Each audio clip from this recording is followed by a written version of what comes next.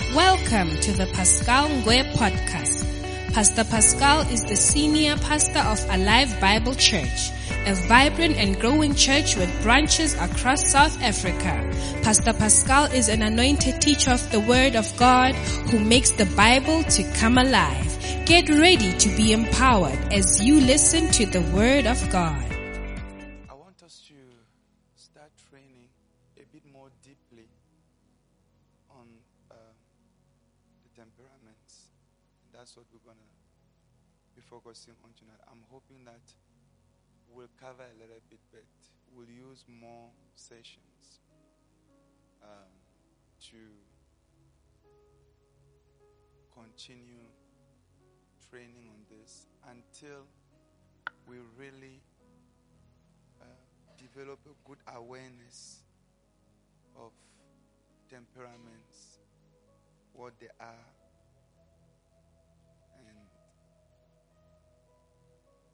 and also better assess which one is yours,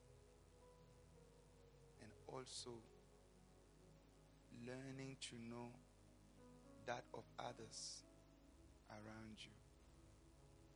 Contrary to what many people think, and I'm very surprised that, in all my years of schooling, nobody ever taught me about temperaments. You will notice with life that things that actually matter, things that have a greater impact on who you become or who you are, they are not taught at school. If you check well, those things are not taught. For example, no school teaches you wisdom. Yet, most of life is controlled by wisdom. Do you get it? Well, back in the day, we were learning about morals. So you were taught right, wrong, all those things. Those things have even been removed from school now. So nobody really teaches you about character. Yet, your life really hangs on the strength of your character.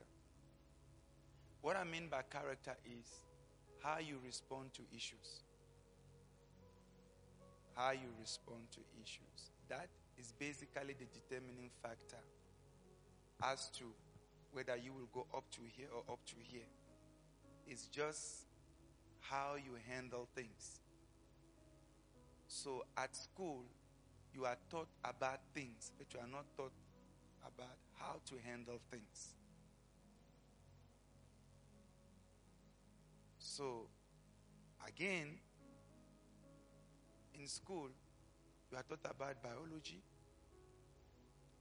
You are taught about all the systems that govern the human body. The digestive system, the respiratory system, the nervous system. You thought about, your bone structure, skeleton, all of those systems.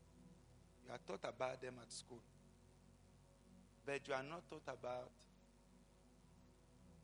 the temperaments that actually define what you do with that body that you were just taught about now. So to the most part, therefore, I would like to humbly submit to us that contrary to what we think, a lot of what we actually need, we don't have. Yes. But the problem is, because we went to school, you get it? Some of us, because we went to school, so we relax because we feel, I know. And that is where the problem begins. Even when it comes to temperaments, you are sitting here this afternoon, and I'm sure you think you know what your temperament is. I'm sure you think you do. Right? That again, in itself, is another big deception. Because true to our nature as human beings, we don't search usually things a bit deeper. We go 1, 2, 3. Okay, so this is this 1, 2, 3 that. So you don't take time to properly assess things. And that now moves us to a state whereby we are operating with erroneous knowledge of ourselves and even of others.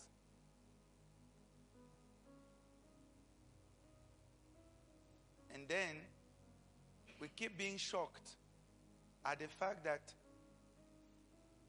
the results that we're supposed to get based on the knowledge we claim to have is not forthcoming. So I just want you to have an open mind. Try to have an open mind. Because when you see temperaments, you think you know what I'm about to talk about. Already, you know, no, it's going to talk about choleric. And that's why you've been blocked from knowledge. You've been very blocked from knowledge. And even as you are also here tonight, you are sure I'm this. That is also now making things more difficult. Because like I'm saying, most of what we claim sometimes, that no, I know this and this and this. Most of the time, if you check deeply, you find out that that is partial knowledge or just some information you grab. If I ask here now, how many of us have read a book on temperaments? Like you've actually sat down with a book on temperaments, you've read the whole book. Okay, I've read 3. Me who's standing before you. I've read 3 books on temperaments. Not today. Before I got married. I read all the books by Tim LaHaye on temperaments. All of them. I even read the book he wrote about there is one, the first one he wrote was just the 4 temperaments. The next one he wrote was entitled, Why Do I Behave the Way I Do? And then the third one was entitled, Temperament, Spirit Control Temperaments. These are 3 different books I've read at different stages of my life. And I'm currently reading one that he sent me yesterday. So I'm basically reading the 4th one now on temperaments. But some of you are sitting here, you've never read 1 page on temperaments, yet you are claiming you know your temperament. Do you understand what I'm trying to say? Yeah. So I'm just showing us how is it that most of the time we just grab things in passing. We don't dig deeper. And that little knowledge that we grab, we go with it, we run with it with so much strength, as if it is law. Like, I have everything I need.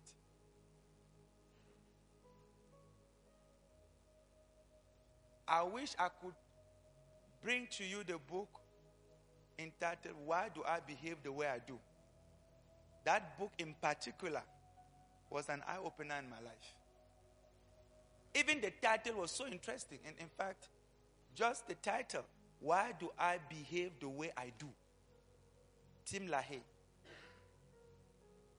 Yeah. And then his other book entitled Spirit Control Temperaments.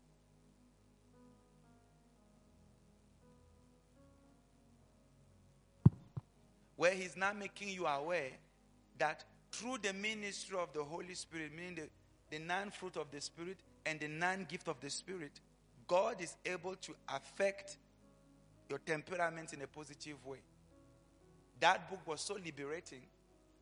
And I started discovering that the Holy Ghost, every one of the fruit of the Spirit is actually designed to deal with a negative aspect of a temperament.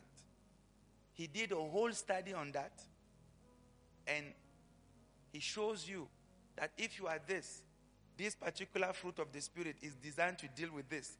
So you now start knowing what to even pray for when it comes to fighting the certain aspect of your temperament. And you guys are sitting here, you are thinking to yourself, no, I know everything.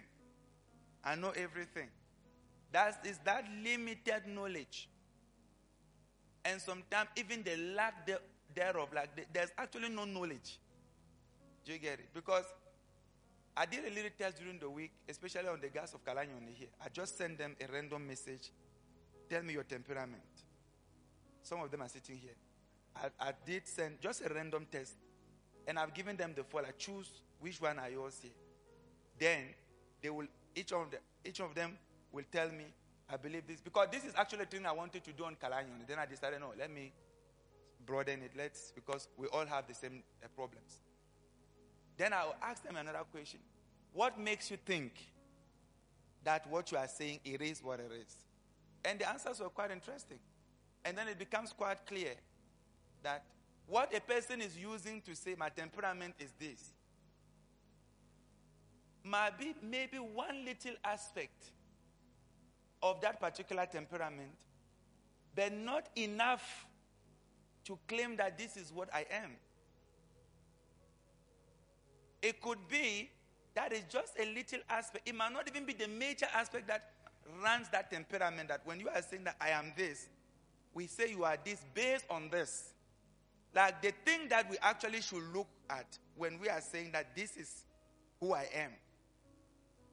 You are not even mentioning those ones. You are rather mentioning other things that are okay, they are there, but they are very secondary or third or fourth in order.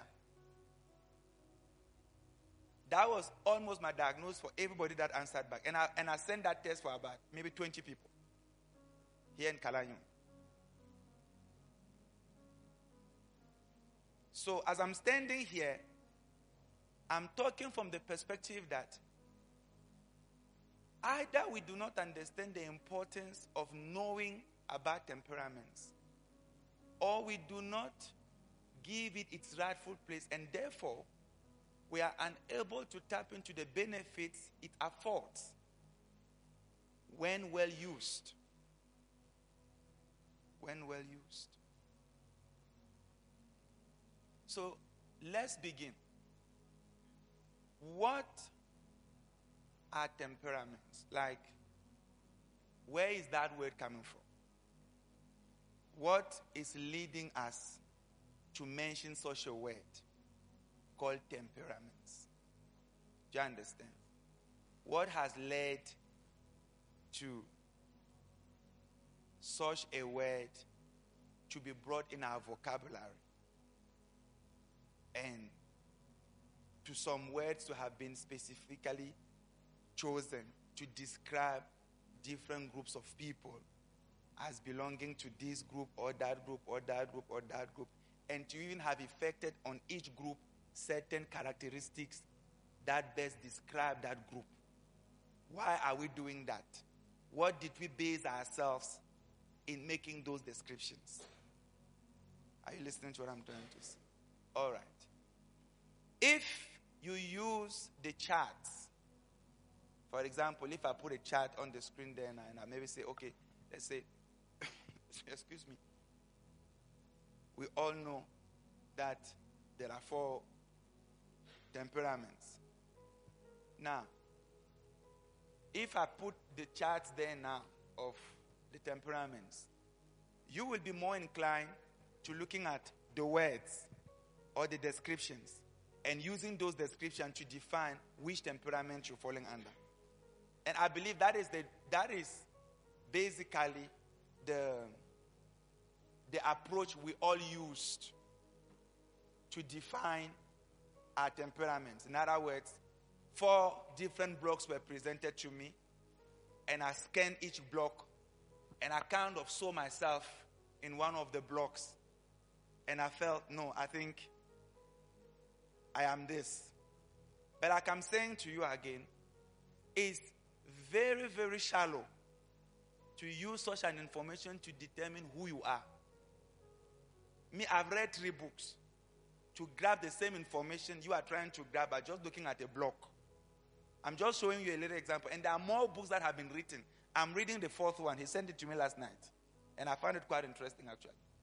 You see, so, because Tim LaHaye is a Christian, but this guy is also a pastor. So, I'm just trying to show you that when you look at the investment a person has placed just to grasp his understanding of himself on a specific subject, and you see the investment you also place to grab the same type of information, and you see how desperate the disparity of both. And yet you are standing so strongly on your point that no, I am this. Can't you understand that maybe you are standing on that based on very shallow knowledge that you are dealing with? And that it could be that you are misled.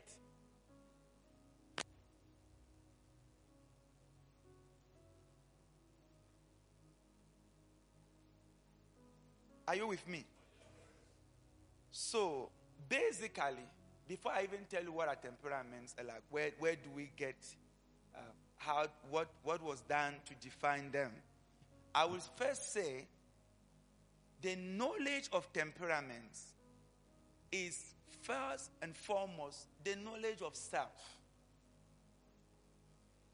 When we're talking about temperaments, what we are dealing with maybe 2 or 3 different subjects at the same time. We are dealing with self-awareness.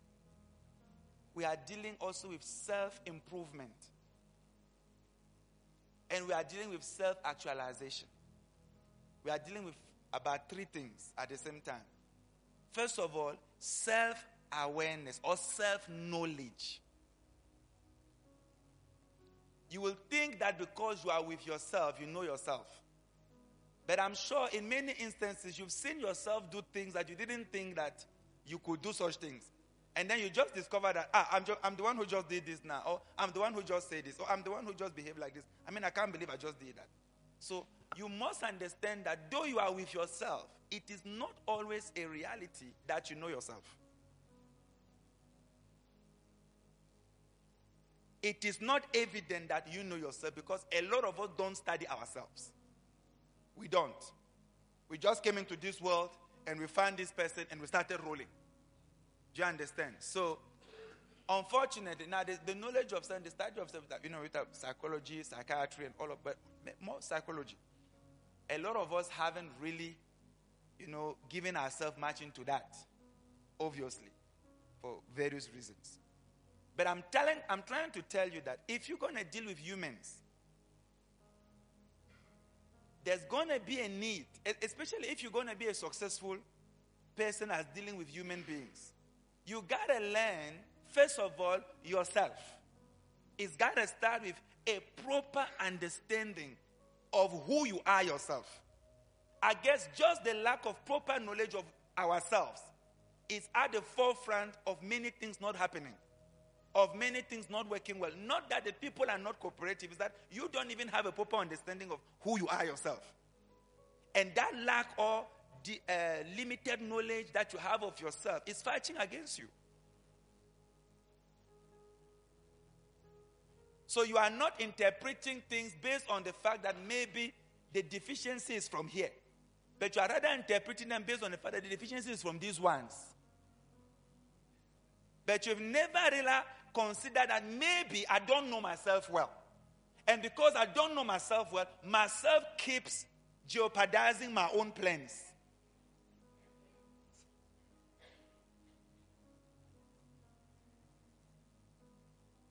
And I have never taken the time to study myself well.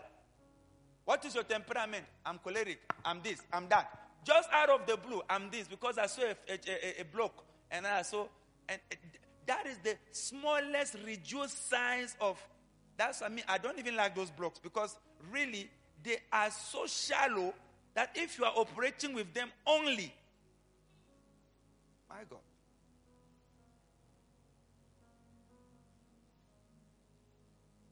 The subject is deeper than that. Way deeper than that. And you are using 8 words that were placed in a block. 8 this side, 8 this side, 8 strengths, 8 weaknesses. And then you are looking and saying, no, I think I'm this. I'm not saying you are totally wrong. But I'm also saying you might not be totally right. Do you understand? You should have a proper understanding that this thing is very important and you are using a very shallow knowledge to determine it. And for the rest of your life, this is how we are. I mean, we don't like spending too much time on something. So 1, 2, 3, I think is this. And then, okay, let's move to something else. You see? So you are now moving to other important things and you didn't settle this one properly well. And before you know it starts coming back to bite you.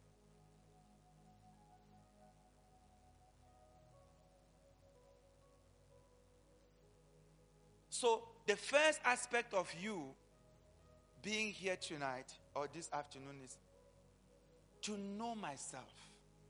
It's very important. It's important to have a deep, proper knowledge of self.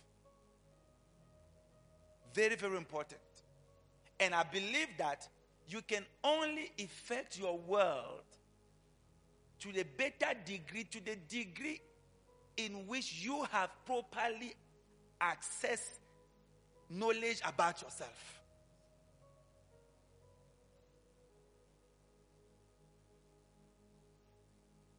You understand? So we are so quick to lead others, but not ourselves. We are so quick to train others, but not ourselves. We are so quick to study others, but not ourselves. We are so quick to do so many. We are so quick to control others, but not self-control. We are so quick to that side. We want to quickly do that side, but not self. I guess it's because we think we've sorted ourselves. Self is okay. I know self. I control self. I've taught self. So I want to teach everybody else. You find people, they don't read book, but they want to teach. Plenty. We hate reading, but we like teaching. So we hate training self, but we like training others.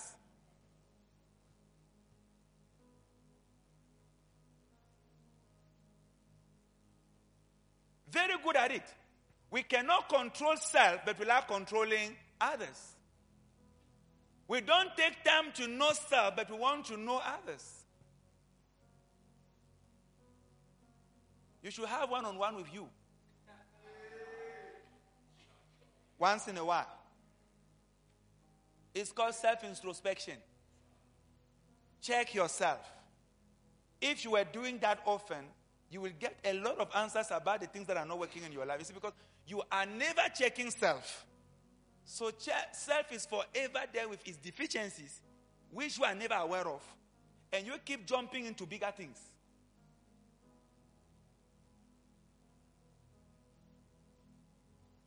God is helping us tonight. So that's the first aspect. Self-awareness. It's very important to know yourself. I think Socrates was busy with that for a long time. Know thyself. Know thyself. Know thyself. Very important to know yourself. Don't try to know this person once you don't even know yourself well. Try to know yourself, and that knowledge of self will assist you in knowing even who to hook up with, who to partner with. It becomes, because I know the type of person I am, I can therefore determine, I think, based on who I am, I think moving with this or this will not work well. And rather moving with this will work better.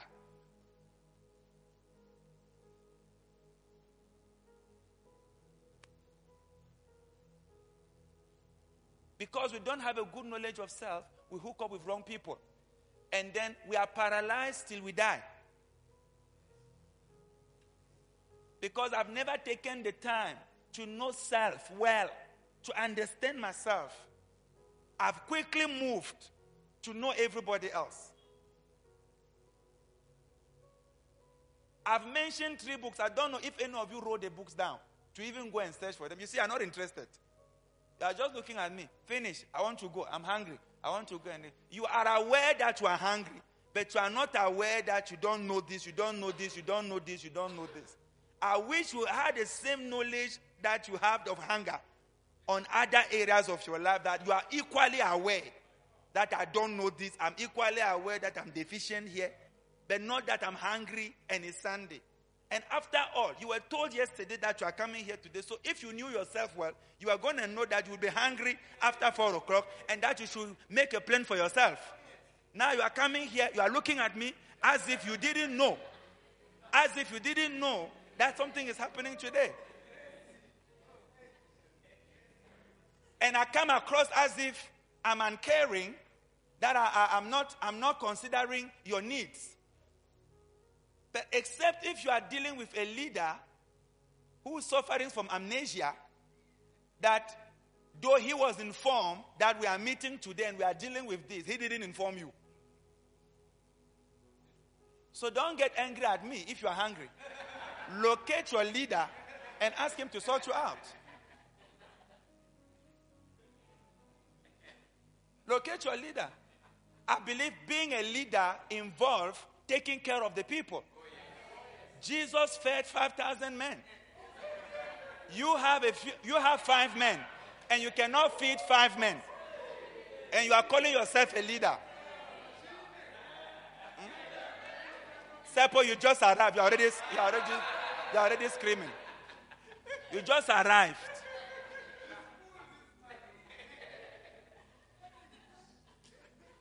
And you are not at church in the morning. So now, these people have been hit by the church programs and stuff. You are joining them as if you are also... Yes. Self-awareness. Self-awareness. If I'm aware of myself, I will know after 12 I get hungry. And because I get hungry after 12, and I will be out maybe until 8. Hello, somebody. I should think. I should plan. But I will not. I know myself. Then you are not here. You see? You are looking at me. That's what I'm trying to say. That it starts in those small things. The fact that you are unable to think like, I know myself. After the service, I'm hungry. You are not discovering it now. You always know it. But have you done anything about it?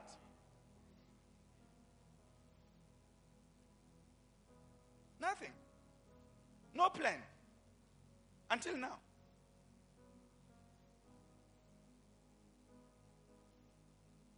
So, and I guess the reason you haven't done it is because you don't think that knowledge is important. You don't think that knowledge of yourself, that yourself keep reporting this card to you. You are not taking it seriously. And it starts in those simple things. And it goes to bigger things that he will report and you do nothing about it.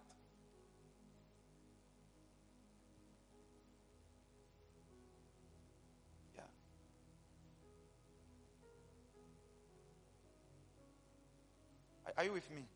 So self-awareness. Self-awareness. Psalm 139.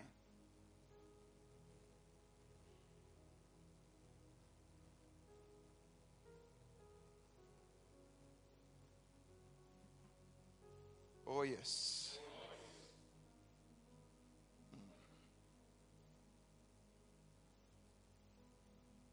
Verse 14 and 16.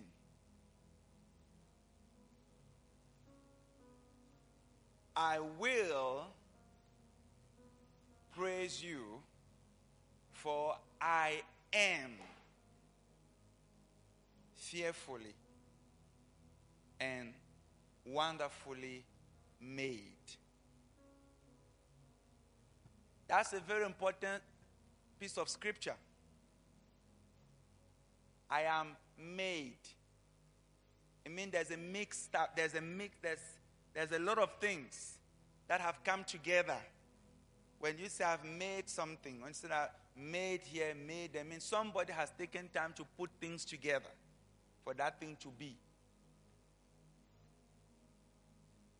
So after a while, David felt he is fearfully and wonderfully made. My main focus is that word made.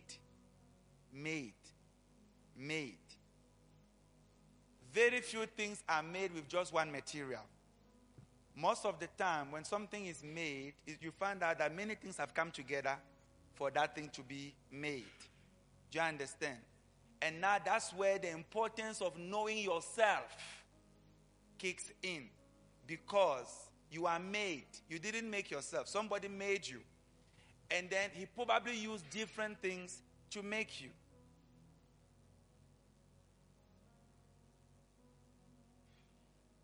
And we are looking at one specific aspect of the made called the temperament.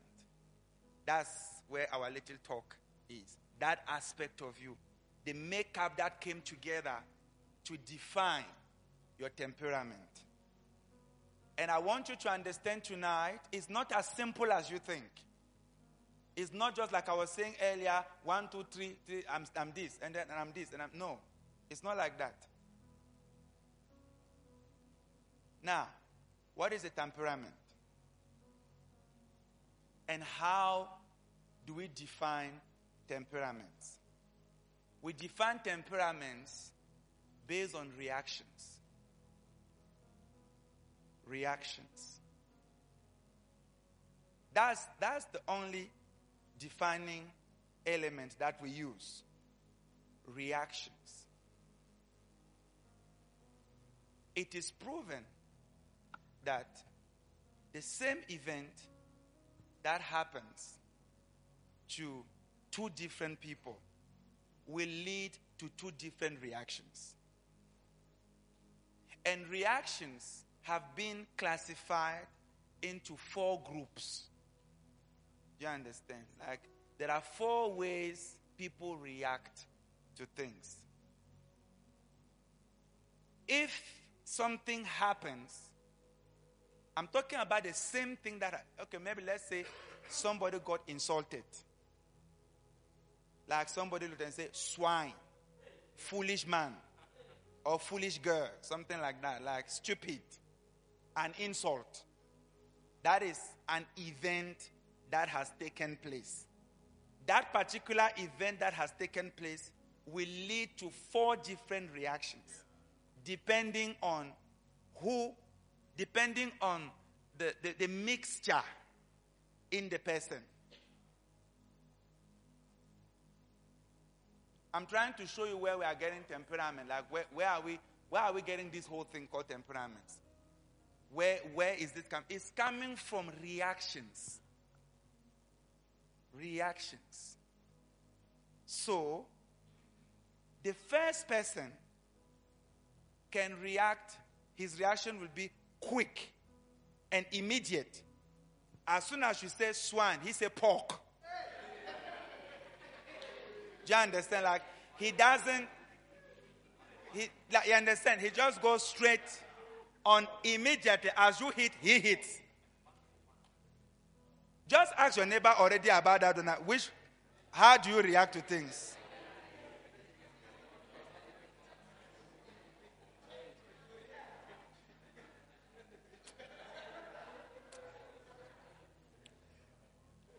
What are they saying?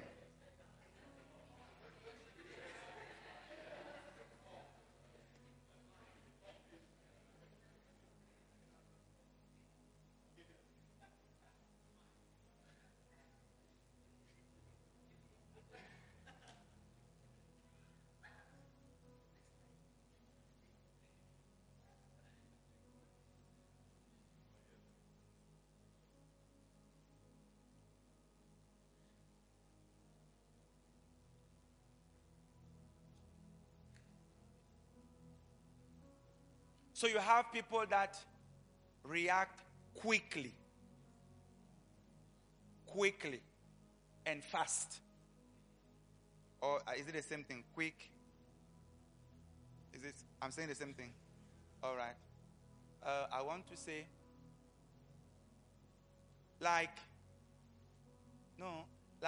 they respond immediately and then they move. You understand? Like they don't stay on it they don't stay on it for a very long time. They just hit it. You understand? And maybe they're waiting now. What are you going to say next? Type of a situation. Do you understand? And there's another person that will also be quick, but when he answers you, he doesn't answer like this guy says swine, he says pork. Do you understand? He's going to answer you, but in a way that is a bit milder. It's also immediate, but it's not as harsh as the first one answered you just now. Yeah, maybe he will say chicken. Like if you say pork, he will say chicken. Yeah, he's a bit milder. He's also quick, but not as sharp as this other one. He's reacting like he doesn't wait too long to react. He reacts also, but not with a lot of arrows like the other one just did. He maybe used some small knives or something like that. You get it? Then you have the third guy. The third guy will first start thinking of how to respond to you. It's the same thing that they also said to him, swine. But he doesn't respond immediately. He's first analyzing, what is swine? What was that?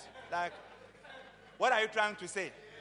Are you implying or are you supplying? Like, what are you trying to do? Do you get it? Like, he is now, and I want you to see yourself.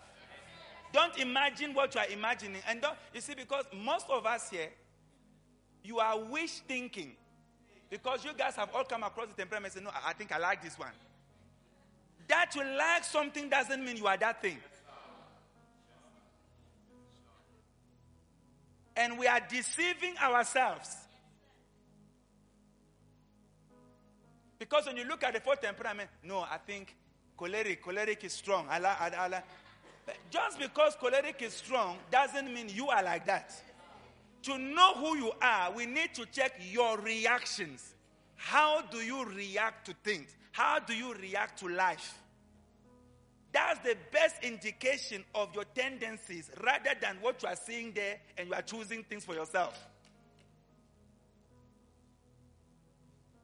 Check how you react to events. How you react is because that is what was used to define temperaments in the first place.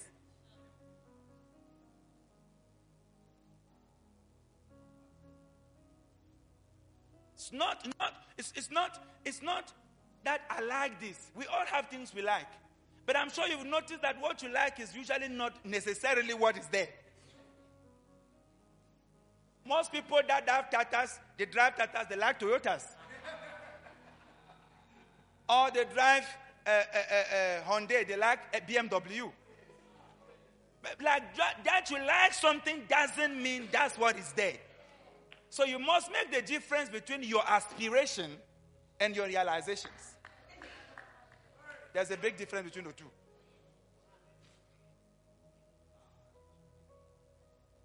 We need to operate initially with reaction. Now, Koketso has been gone for a while now. Can Tommy go and check if that guy is fine?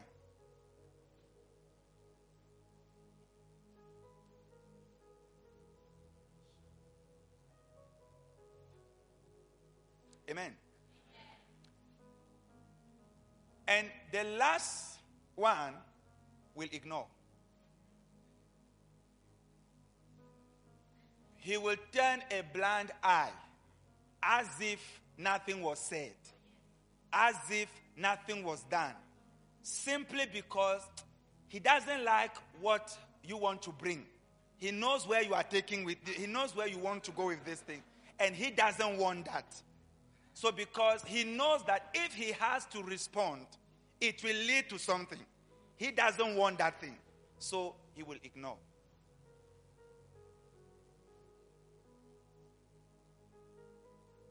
I've given you 4 reactions. And I'm telling you now that temperament is more than anything else defined by reactions. Not by words that you have seen in a blog. I keep repeating myself. It is reaction, reaction, reaction. How I respond when something has happened. How I handle things. How I go about. Because you know yourself better than anybody when it comes to how you respond to things.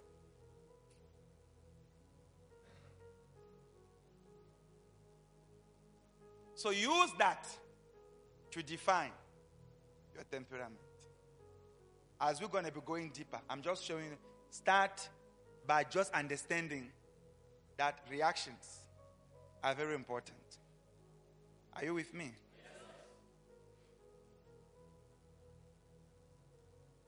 All right.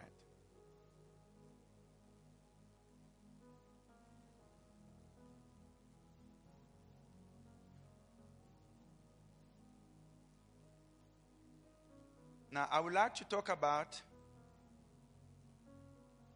the difficulty in knowing your temperament.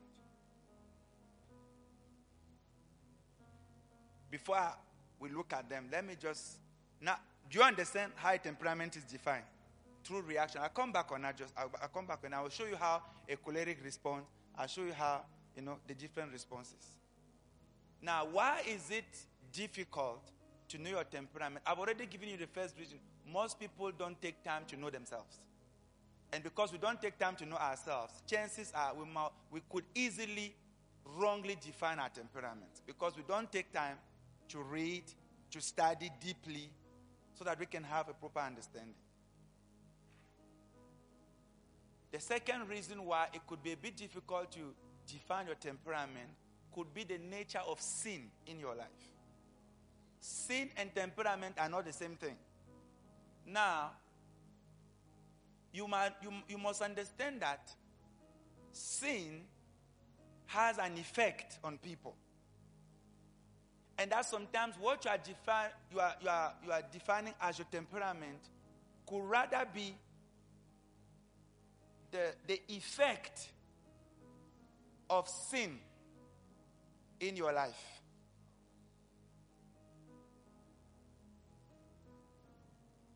Do you understand what I'm trying to say? Like, to the degree in which sin has been allowed expression, sin works also in behavior. So, sin affects behavior. And you could be defining your temperament based on behavior, but the behavior could be finding its source or the greater part of its effect or influence rather from the root of sin than from the root of other things, as we're going to see just now. So the presence of sin is also an issue in our lives. Number 3, your parents.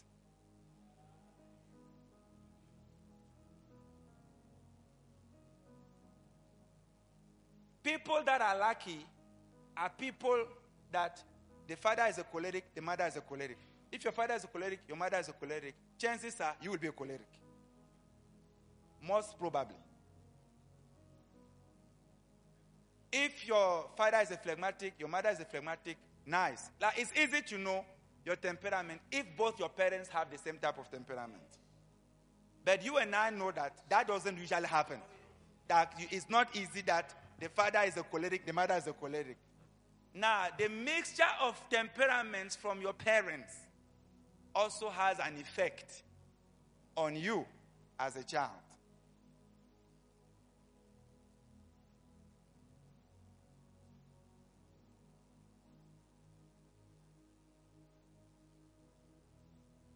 You didn't only inherit their skin color, their height, all these other things. You've also inherited their temperaments.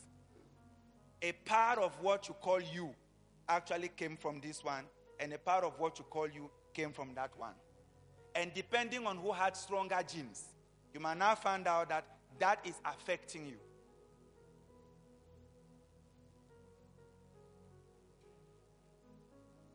Are you with me? Yeah. So before you are claiming things here on the board, just check, is my father having these things? Is my mother having these things? Do you get it? Because usually it's not far from there. It's somewhere there. Even if not fully, but it's somewhere there. So don't just be there running away from what you can clearly see is here.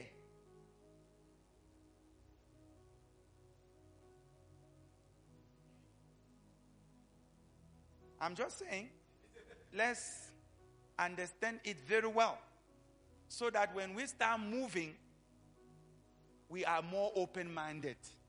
Not just, I'm a sanguine, I'm a choleric, I'm a phlegmatic, I'm a this. Like the way some of you, it's clear, you are really phlegmatic. I mean, we can see. But to which degree? To which degree? Do you get it? All right.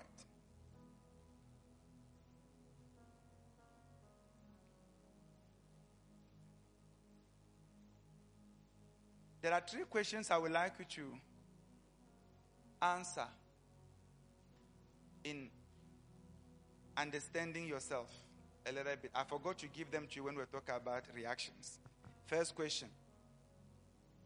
Do I react immediately and vehemently or slowly and superficially to a strong impression made upon me? Impression made, maybe like I mentioned, an insult. How do I respond?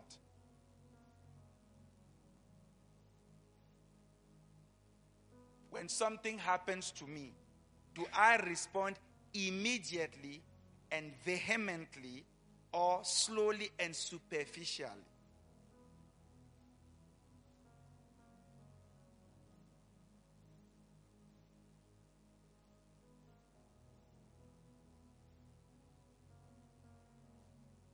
So I want you now to ask this question to the person sitting next to you. Do you respond immediately? Vehemently means strongly.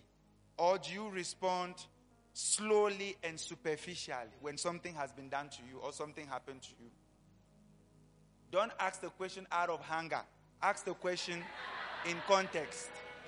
Don't focus. You see, if you focus on your hunger, you can become a phlegmatic here now like this. Like some of you, your temperament is dependent on circumstances. If I give all of you sweet, you become a sanguine. If you are hungry, you become a phlegmatic.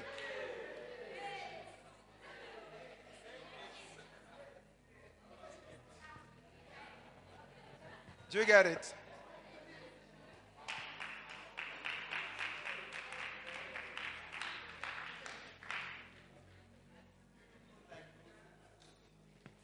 Please ask the question to the person next to you. How do you respond to things? Okay, before you ask, let me say something. You know what I'm trying to do? I'm trying to clear. Hey, please, guys. I'm trying to clear false assumptions or false perceptions or partial truth about who you think you are. So by the questions I'm asking, I want you to be honest. Do you get it? Just be honest that, because you know how you respond to things. I mean, are you like strongly, immediately, or you take your time to calculate your step well before you take it? Do you understand? Now ask the question. Ask the people the question. Somebody must ask Tabiso the question because Tabiso is excusing himself from this thing.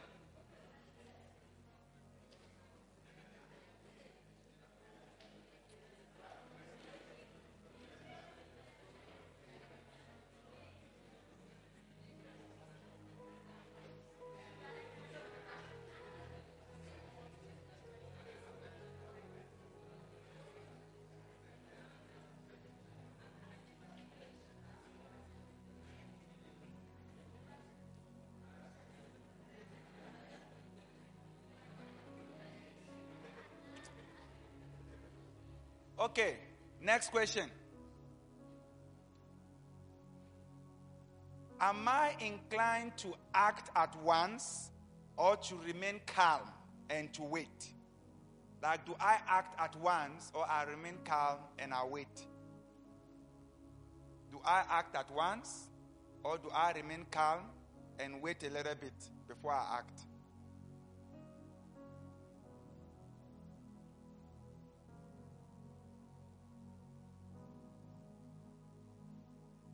Go ahead, ask them the question now.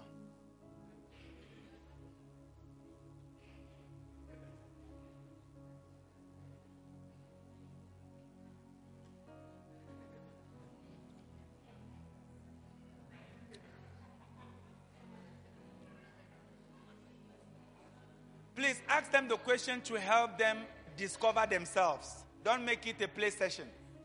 We are very serious.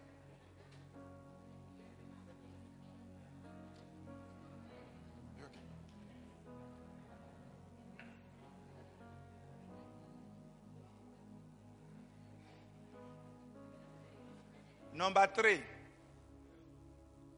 Does the excitement last for a long time or only for a short while?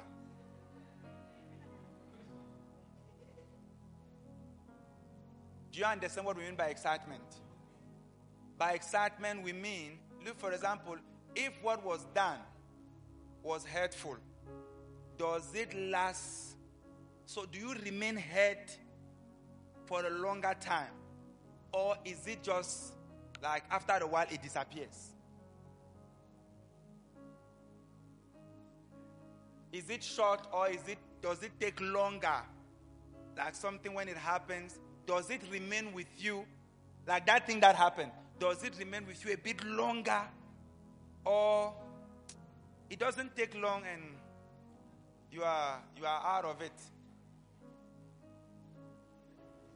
No, ask the question. You can now ask the question to the people. Okay. Richard, do you have somebody? Do you have somebody? You don't have somebody? Okay. There's Shepherd Blessing here. Shepherd Blessing is here. Let them two be two. Huh? Oh, okay. All right. Shepherd Blessing, you are all right. Not a problem. So nobody wants to deal with LP. Huh? Why?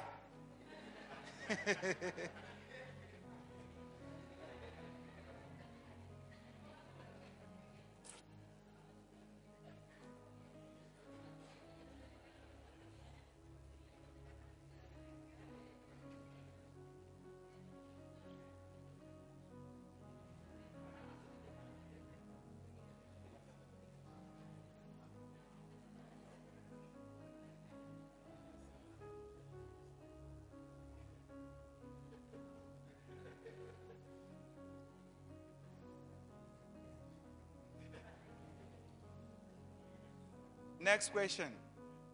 Let's now deal with offenses. Offense. When you get offended, I'm giving you the situation. Because offenses are very common, right? So when you get offended, this is how you need to now decide your temperament. Do you forgive quickly?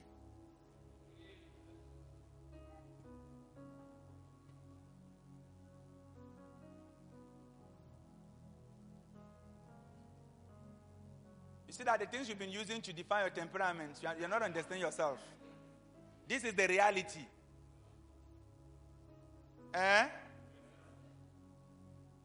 But remember, like I said, sin is involved in that thing. Don't forget that sin is also playing a major role in affecting you there. Yeah.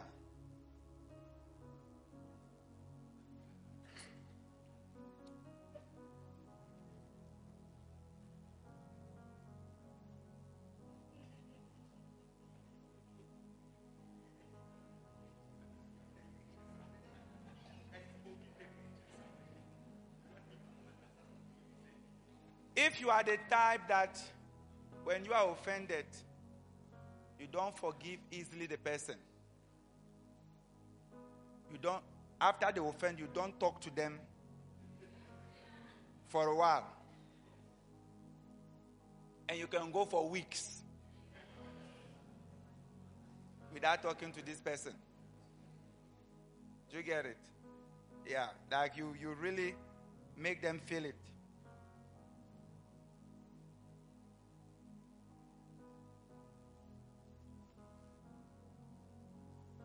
You could easily fall in two groups. Either you are a melancholic or you are a choleric.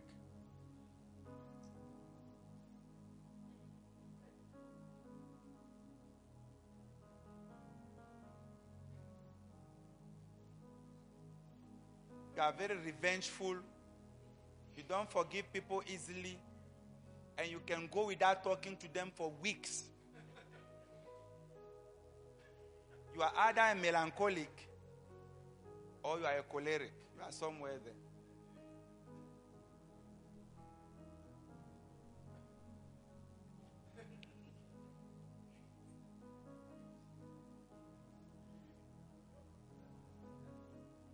And if you are the type that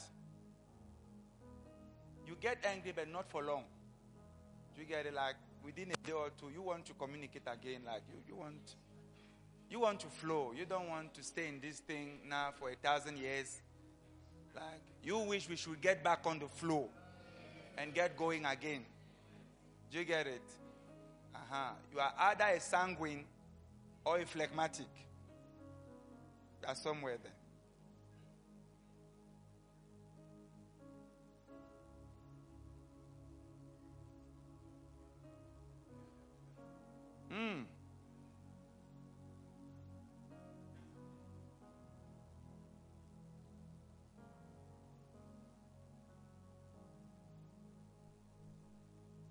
The best way to know your temperament, like I'm saying, is to observe reactions.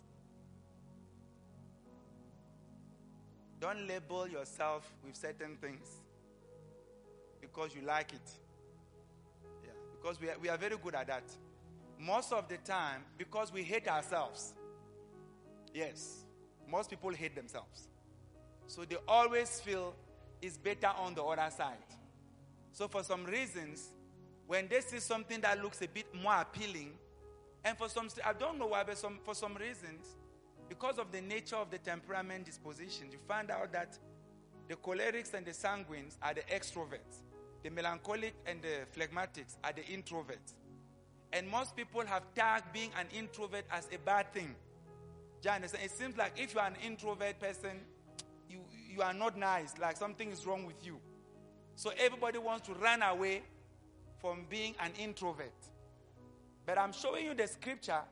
I am fearfully and wonderfully made. If you could learn to discover the fearfulness and the wonderfulness in your making, you will stop running away from what God gave you.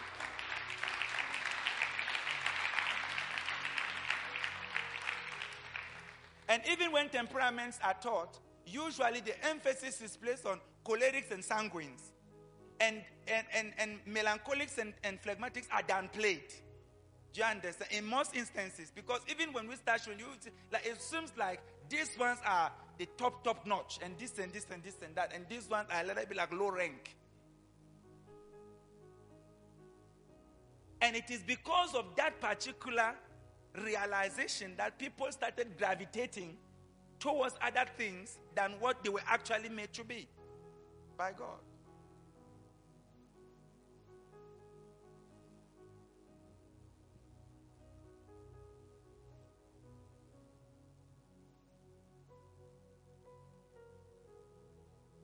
So if you need to assess yourself well, you need to assess yourself from the perspective of every temperament was created by Almighty God.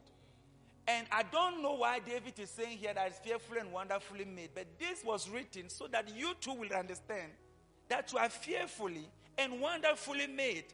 Despise your temperament. That I don't know who was teaching on temperament the day you happened to be there, and they made it look like introverts are low rank and extroverts are higher rank. Do you understand? And based on that, and also because my father Bishop Dark, he's always hitting phlegmatic, you understand, because of the nature of it. So you find out that if you are a phlegmatic, you will not want to be a phlegmatic around him. Those are the realities. No phlegmatic can survive. Do you understand? So it's as if the phlegmatic temperament shouldn't exist. Do you understand? And he usually addresses it from the aspect of its weaknesses and how they affect ministry work. But if you listen to him deeply, you will also hear how he praises phlegmatics as pastors and shepherds.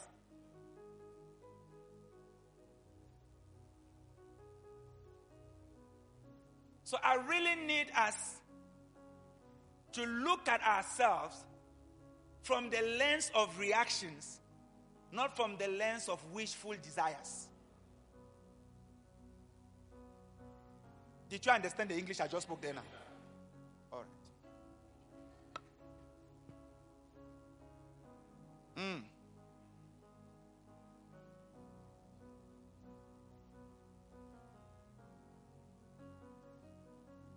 Now, quickly, why is it important to know your temperament and the temperament of others around you?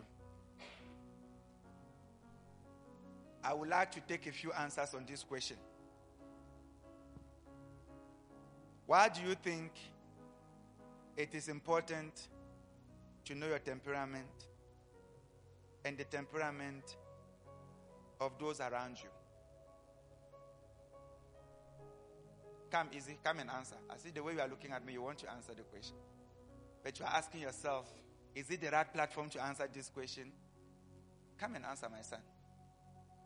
Tell me what you think. Why do you think it's necessary to know your temperament and the temperament of those around you? I feel like when you get to know your temperament better, you know how I should act, how I should react, what are my bases in life, and for others around you, like, because isn't it from the disciples' perspective,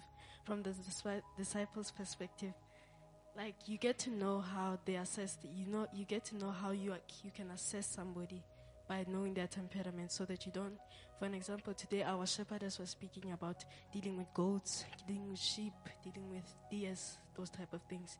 So when you deal with somebody, for an example, if you deal with somebody with a melancholic type of thing, like if you're a choleric and you're dealing with a melancholic, you won't win because you're being so strong. It's like you're cutting them, those type of things. Yeah. Awesome.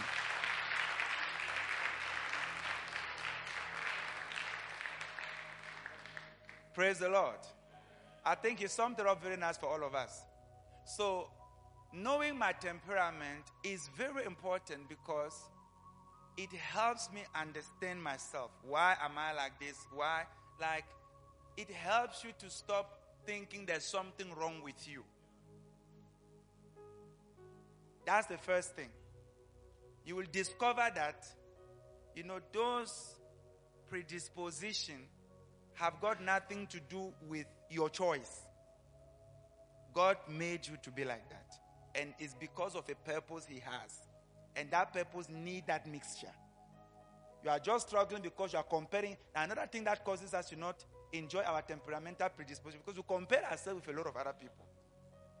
So when you compare yourself to this one, you compare yourself, you say, I wish I was like her, I wish I was like this one. So because of that, you are unable to embrace yourself and even tap to your full potential in becoming who God created you to be. Do you understand? Now, do you understand that if Moses was a choleric, these guys were never even going to leave Egypt. They were never going to leave Egypt to start with. No, I'm just telling you. They just needed to challenge him a few times the way they did challenge him. If he was a choleric, he was going to clear them. Like, even before Pharaoh comes, he was going to deal with them himself and finish with them by himself. But his nature of being slow in taking action allowed him to move for 40 years with a bunch of complaining people that are ungrateful. He was able to manage these people for 40 years. People who keep making him feel that he's not doing a good job. People who keep saying to him, no, we want to actually go back. You are not taking us anywhere. Imagine if Moses was a choleric. If that was his disposition. And the only time he became a choleric, he lost it so much that God had to say, okay, I think this is it. You can't go. Yeah. The day he now turned into a choleric, that was the day his thing ended, actually. So as you feel that you must necessarily be this, you might not understand that your mixture is for the purpose, and that it takes this mixture for this thing to ever work. And if you continue just allowing the Holy Spirit, that's why you need to read all the books. Spirit control temperament. So the Holy Ghost can now help you enhance all the beauty of your character. So you don't need to envy anybody. You don't need to envy anybody.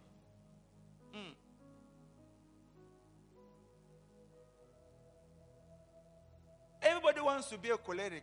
Look at a choleric called Paul. Look at the type of problems this guy had in his life. Went around killing people, beating people. Do you see how people hated Paul? Even when Paul is far, people go there you will feel it. They are after him everywhere he is going. As soon as they hear Paul, they say, we have come. Because of how strong he was, the opposition against him was equally strong. You must read your Bible and see if any other apostle has had the type of problems that Paul has had in this life. So it's not just about, and he has achieved more than all of them, because so the same temperament has assisted him in achieving a lot, but the same temperament got him into a lot of problems.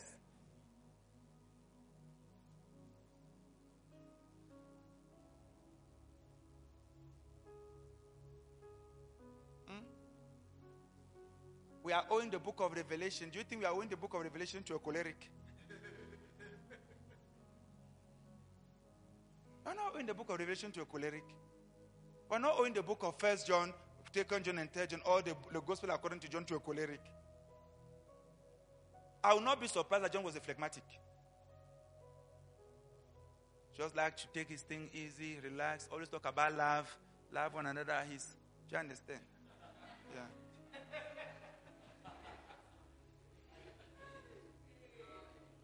No, apart from his writings, do you know anything else that John has done? Apart from the writings. The only person that was with Jesus on the cross. Very close. Very, very loyal. Yeah, the only person that remained there until the very last minute. Each temperament has great strength. But if you are forever just looking at productivity from what you are thinking productivity is, you will miss temperaments. You will misjudge them. You will misjudge them. Are you with me? Yes. All right. The other important things about knowing the temperaments for yourself is because once you understand how temperaments work, you will stop being proud. Why? Because you will realize that you are not smart. You were made like that. It's not that you've acquired this, like maybe you went and did some serious work, that's why you are perfectionist, or that's why you are very this. Or the dispositions are already there. You've just tapped into them. So therefore, you should humble yourself. Instead of you feeling as if you are higher than anybody, realize that whatever is in you was given you. It's not that, because usually the choleric feels is superior to everybody. Do you understand? But if he could understand that, God gave him a few things. And it is those things that are making him to be the way he is. It's not that he went to school and learned how to be like that.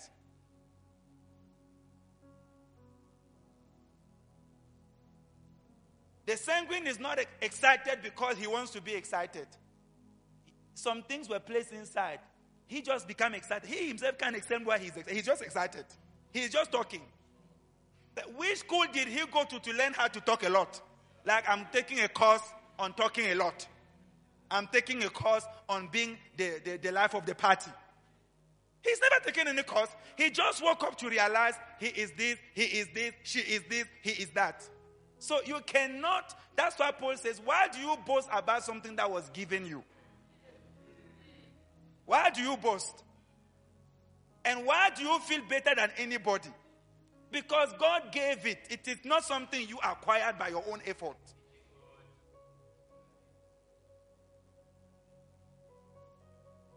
And that is what will cause you and I to live humble lives, to not feel we are superior to anybody.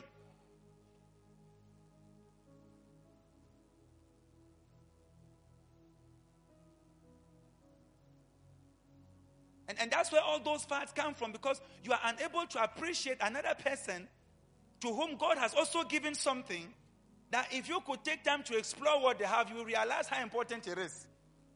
You realize how important it is. We are all enjoying medication today. And I wish to tell you that most of the medication that you are using today are discovered by other phlegmatic or melancholics.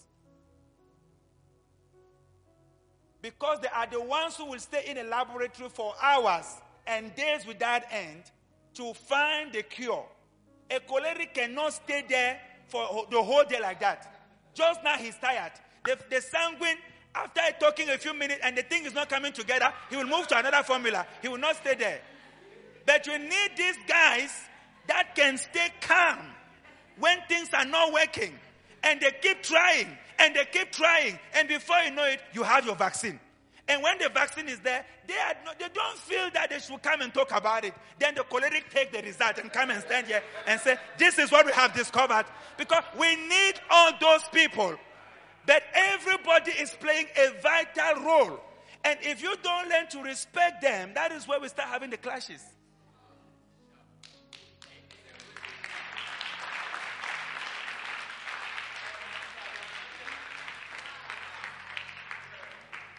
That is why we are having the clashes. Because you are the one announcing it on TV. Have you noticed that it is the president that comes and announces what has happened in this? Does he even know how the thing was made? The people that work laboriously to actually do that thing are not anywhere near there. You can't even see them. But they are the ones who made it happen. They are the ones who made it happen. And if they all decide to not make anything happen, that is the end of bread. That is the end of most of the things that you see are done by people you don't see. And most of those people you don't see are usually either phlegmatic or melancholic. And yet they control most of what you see.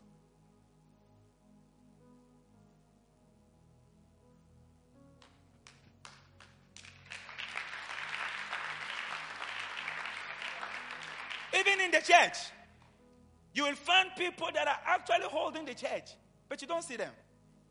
The real people that are actually making things happen, they don't want to be seen, because that is not what matters. What matters is the thing to be done. That's what matters. You see, when you are having low self-esteem, when you are suffering from lack of love growing up, then you want to be seen all the time. It's like it's so important to you that you come out. It matters so much to you that people should know I brought my 2 cents into that thing.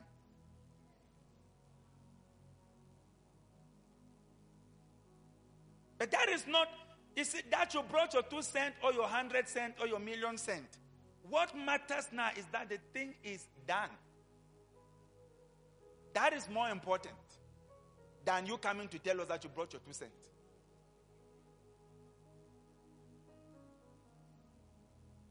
And this is why we are struggling, and this is where our fight is coming from. All the fights in the churches are connected to temperamental dispositions that are not well handled and well managed.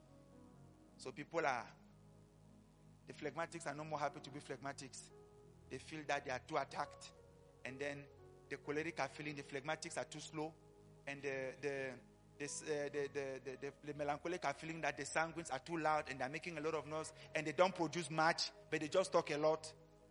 And the melancholic and the sanguines are feeling that the melancholics are always coming with these moods and they always influence the whole place and people can't enjoy.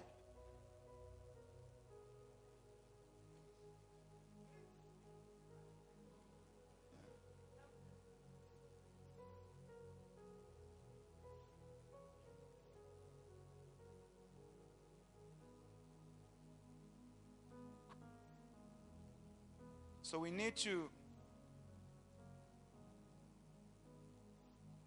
first of all, what I'm trying to do tonight is just to help you be at ease with yourself.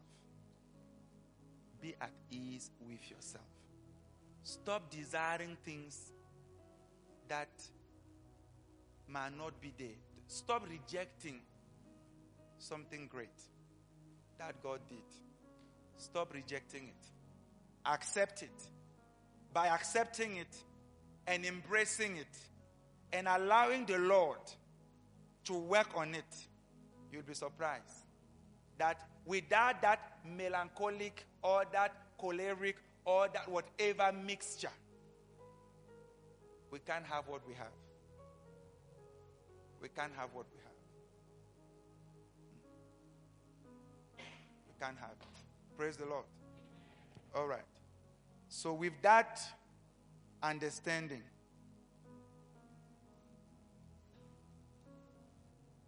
let's now start.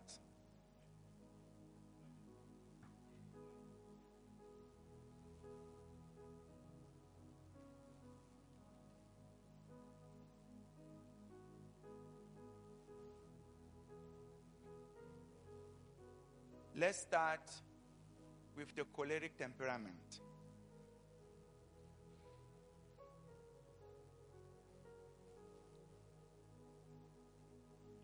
I'm going to show you now the block. And I hope you understand what the block is. What must you focus on? What must you focus on to know your temperament? Reaction. Don't claim words. It's not about that. You understand? Yes.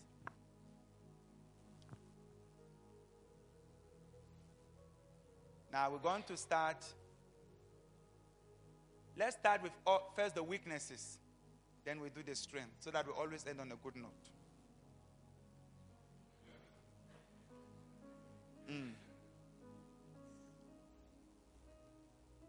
Mary, where are you going? Okay. Here are the weaknesses. A choleric is bossy, highly opinionated, meaning once he make up his mind about something, you cannot change his mind. Do you get it? He doesn't analyze details. He's always chasing the big picture. That's why it is very easy for him to crush people along the way. Because he's not interested in all those things. He wants this thing to happen. That's what he's interested in. So it's very easy for him to hurt a lot of people all the time. That's not his plan. He just wants to get this thing done.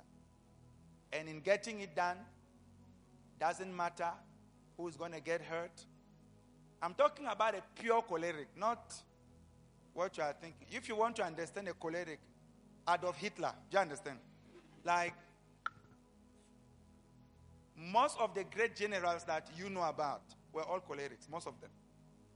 But let's just use Adolf Hitler for the sake of what we are trying to do. You understand? I am determined this is what I'm going to do.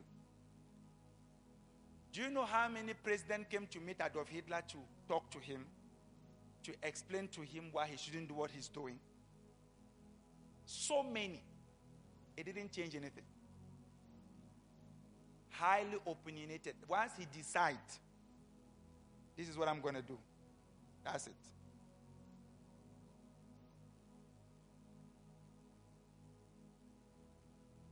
Now, it is a very important quality to have to get things done.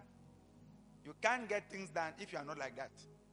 But equally, it can become a weakness because in being like that, you will miss a lot of things along the way. You will miss the details. So, a choleric might be in a great thing, but he doesn't enjoy it. He doesn't have time to enjoy things. He's busy making things happen. He doesn't really take the time to experience it, enjoy it, feel it. No. So he might have a big house and never sleeps there. He might have a big car but never drives it. Except if there is a function where he needs to show off, then he goes with it. But on a normal day, he just wants things that will help him get the things done. It will interest you to know that Hitler was not living in very big. He had some house somewhere in the bush, in the forest. That is where he was operating from. He was ruling the whole world from a forest somewhere.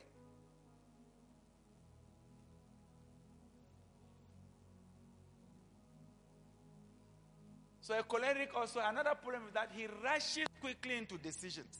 He's impulsive. Swine, pork, like he decides quickly. You understand? He hits immediately. He doesn't think much. And it's a good thing, but it's usually also a problem for him. And that is where the melancholy can hit him. And other characters can easily hit him there because they know he doesn't think much about things. He's just moving.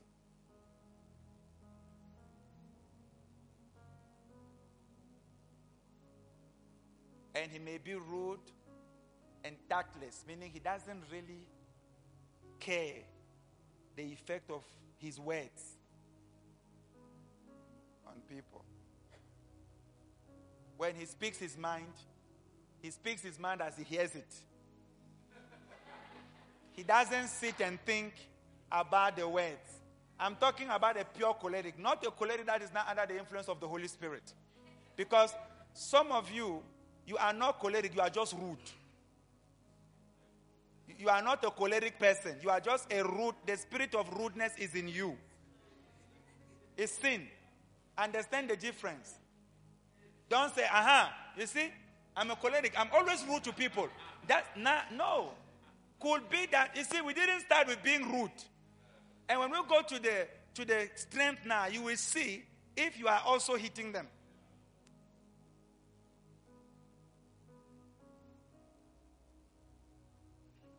A choleric manipulates people.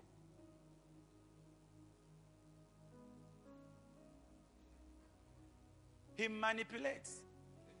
Yeah. So when you are dating a choleric, I'm telling you, he met you in the morning, né? By 3 o'clock, you have removed your stuff. He will between 6 o'clock you met him to 3 o'clock in the afternoon, you are out. You are out. You yourself will be asking yourself, what has happened to me? What's going on? Yeah. And he's intentional about manipulation. It's not something that, listen, it's not something that happened by chance. No, he knows exactly what he's doing. He knows which button to press to flip you. Very manipulative. Very, very manipulative. He can cry to manipulate you. Yeah. He can use other people to manipulate you. Do you get it? Yeah. So when you are dealing with a choleric, you are never really sure if you are dealing with the real person. You are never fully sure of who you are actually dealing with because he is very scheming. Yeah, and cunning. And he's demanding of others. The demands never end. Every day there's a to-do list for everybody. Full of instructions. And he knows exactly what everybody has to do. He is good. He's very good at giving everybody a job.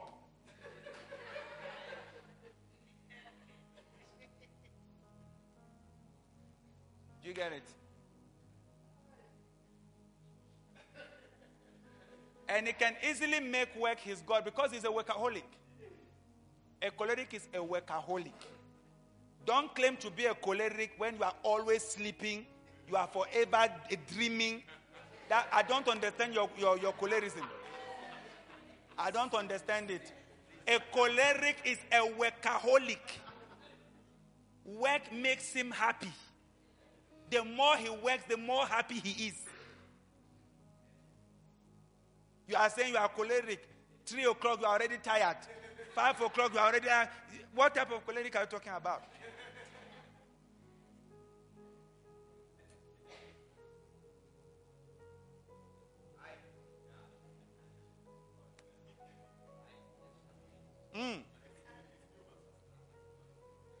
Yes.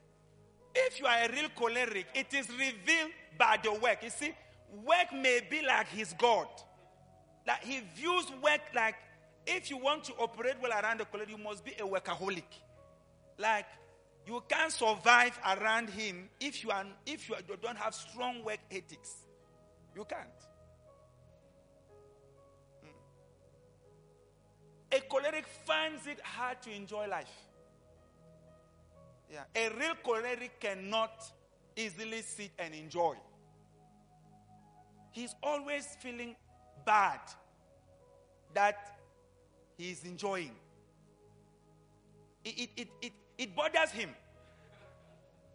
It bothers him. Why? What could I have been doing now as I'm sitting here watching this, or as I'm sitting here talking to you? I think I could be doing something important. Why? I mean, I'm checking what I'm doing with you and what I could be doing, and I'm checking that maybe what I'm doing with you is lower, and it's like until he realizes that spending time talking to you matters in the higher realm of things. For a long time, he will always view it as a waste of his time.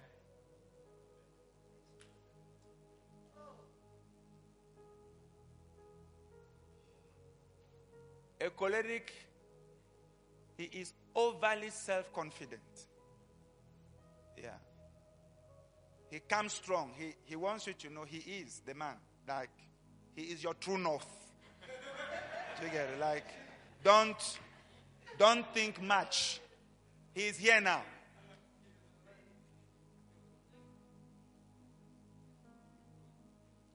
He is your true north. Just follow him. That's all. And he's hard to please. When you think you understand something he wanted, as soon as you come, it has changed again. Now there's something else. Yes, there's something else that has now mattered. Like in between yesterday and today, he has discovered something else. And all of a sudden, that one is no more important. Yesterday, he taught you about prayer. Like prayer is the most important thing. Today, he asked you, what did you do? You said you prayed for 3 hours. He said, why can you waste 3 hours praying? What about visitation? Do you realize that visitation, how can you spend the whole time praying? Why are you not visiting the people? So you can easily become confused that what exactly do you want? You said I must pray. I started praying. Now you say no, visitation. And when you think you're understanding visitation, it will not come and tell you, have you been interacting with the people properly? You get it? So it's not easy to please this person. And he's impatient, inflexible. It's not easy to change him. Do you understand? Understand a choleric. Don't imagine things. Understand, this is a choleric. He's inflexible. He's very, very strong in his stance. And this is what gets the job done with a choleric. That's why he easily succeeds anywhere he goes. Because he's inflexible. Nothing can change him. Once he gets there, that job will happen. Whatever he's supposed to do will happen.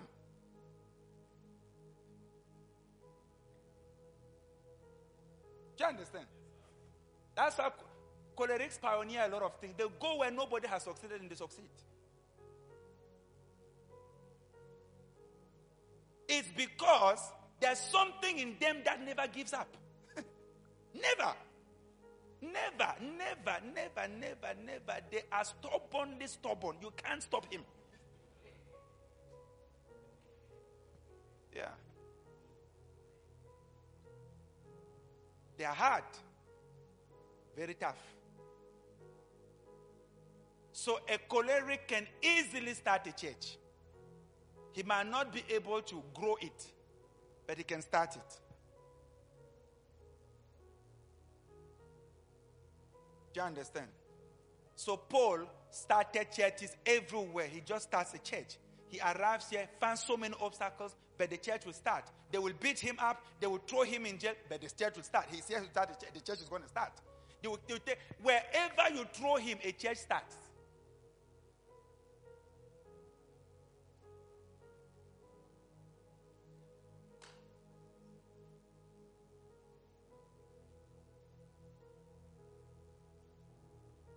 That is, if you want to understand the trademark of a choleric, The trademark of a choleric is that he gets the job done, no matter the obstacles. I repeat that. No matter the obstacles, a choleric will win. Yeah. When we are using nature to explain a choleric, we call him rock. A choleric is a rock, hard.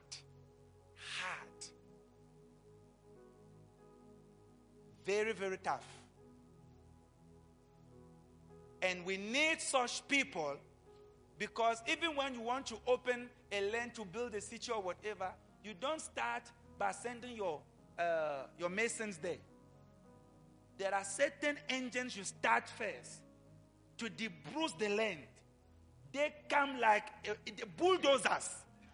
They break everything on the way. They clear the land for you. Do you understand? You don't send your soft guys. They can't do the work. Two things, they will be out. One insult, they are cleared. You bring guys that can break the baobab trees. They can clear the plain. Like, you will be asking himself, is this person working alone, or what is going on with him?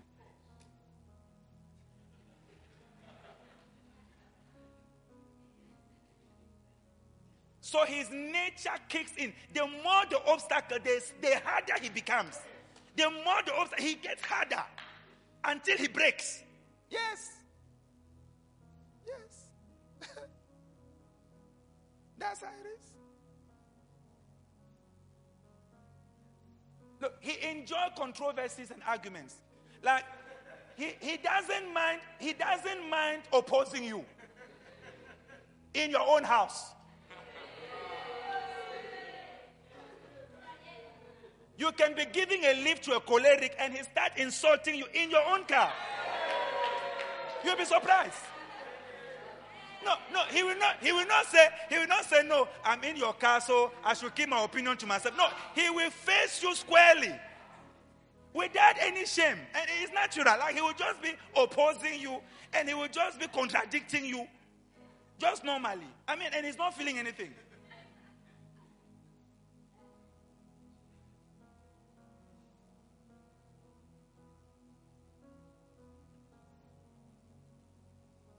Before you are saying you are choleric, understand very well.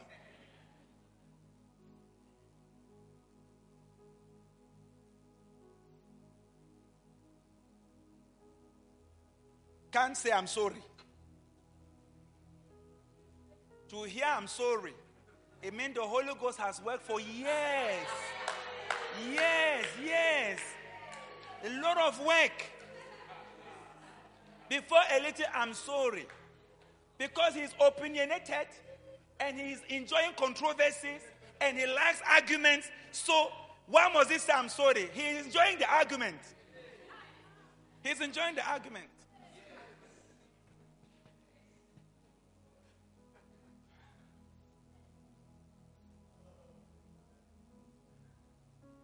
He is insensitive to needs of others.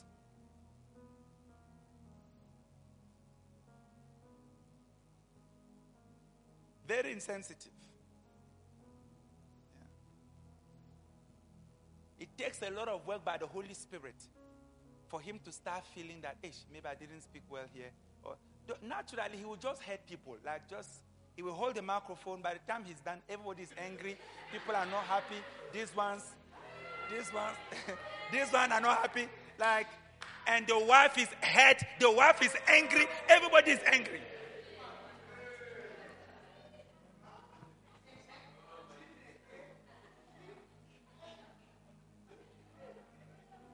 You get it? Yes. So it's either I'm describing you or I'm describing somebody you know.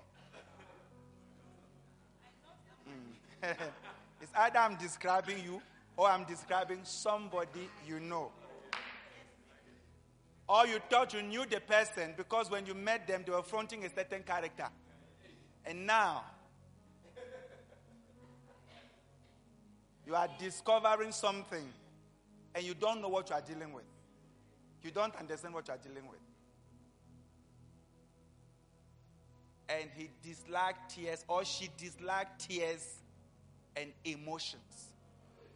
When you are married to a choleric woman, you are married to a rock.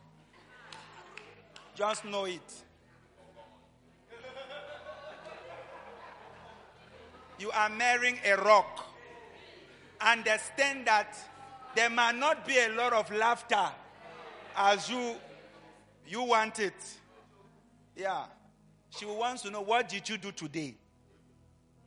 Me, I went to work, I came back. What did you do today?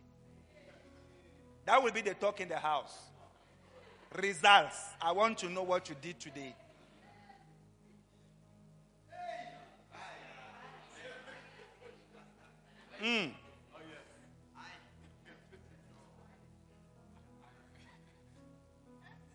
What did you do today?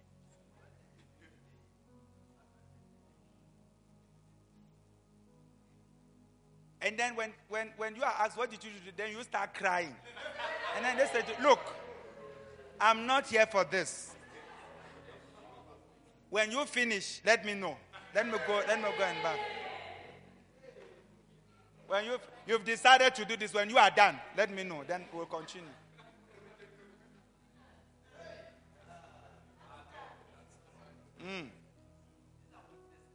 Those are just the weaknesses of this guy or this girl. These are the weaknesses.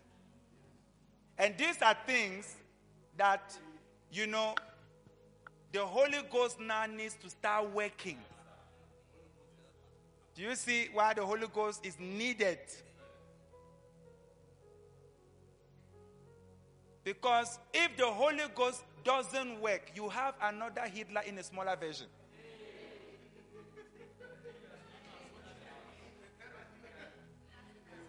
Yeah. You have Hitler in a smaller version. So a person, you see, let me explain to you something. These guys, the melancholic and the phlegmatics, when God calls them, they always say, why me? The cholerics and the sanguine, they ask God, why not me? Do you understand? Like, God hasn't called them. They are asking God that, why are you passing me? I'm here. Are you not seeing that I'm around? Why not me?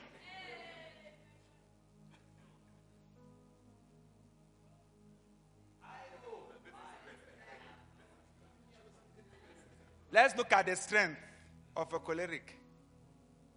Here are the strength.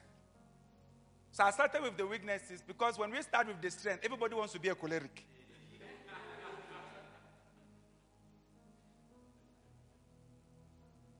A choleric is literally what you call a born leader. So it's very difficult for a choleric to be somewhere and he's not leading. Very difficult. Very, very difficult. As soon as he gets there, even when he doesn't want to, I promise you, it's like it will just happen. And before you know it, he's calling the shots. He's calling the shots. Wherever he is, he just takes over.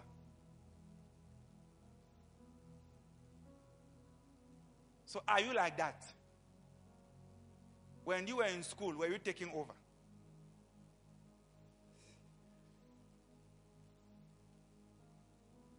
Because when you were in school, you didn't know about the temperaments. You started knowing about the temperaments when you joined the church. Now that you've known the temperament, you know that a choleric takes over. Then you now want to take over. But the question is, if you are a choleric, even when you didn't know about the temperament, you were supposed to be taking over wherever you are. Okay, you guys don't want the truth. You want me to... You don't want the truth. You don't want the truth. Do you think Hitler became Hitler the day these people discovered him? Actually, Hitler, they just heard him speak. Yes, they just heard him speak. He was nobody in the party.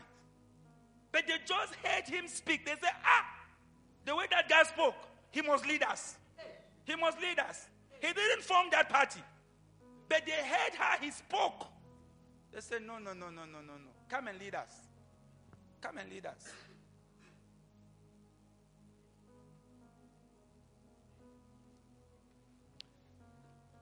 You say you are a choleric. You've never led anybody before.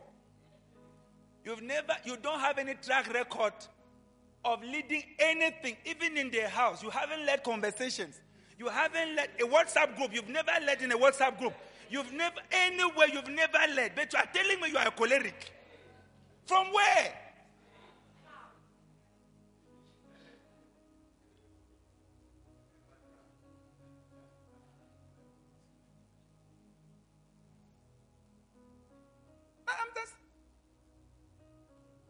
So you just like this nice thing, say, yeah, born, yeah, goal-oriented, yeah. Bold and quick in emergency, yeah. This are not dynamic and active, yes. Tends to dominate others, yeah. Fearless and bold. Exhibit confidence. You see, when you are not something and you see it, you like it. You want it.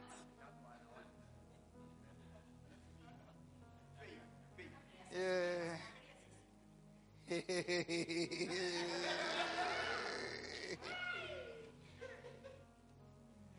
I'm a choleric.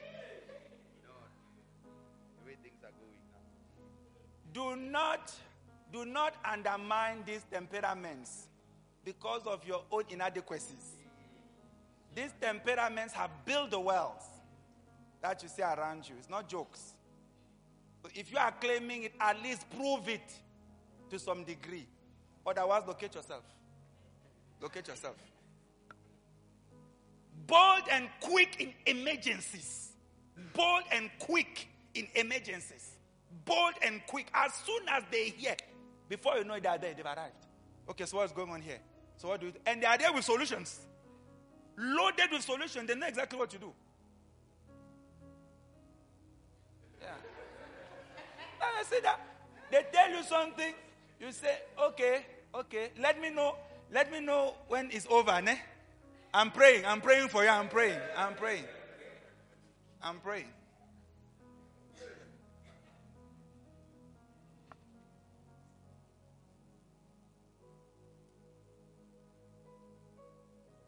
You know, if I was going to send to all of you. I just sent to the Kalanyoni people.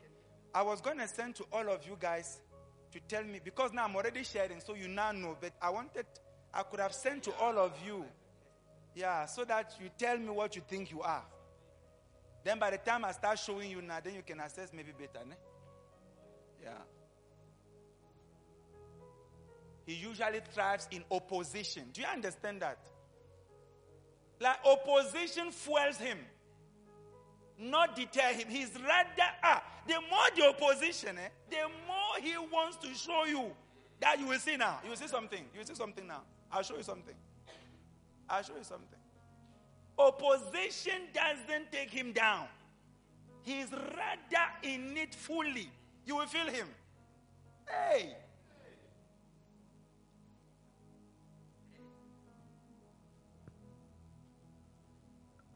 Do you get it? He delegates work.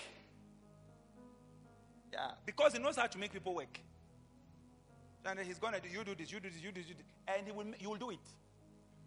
You will do it.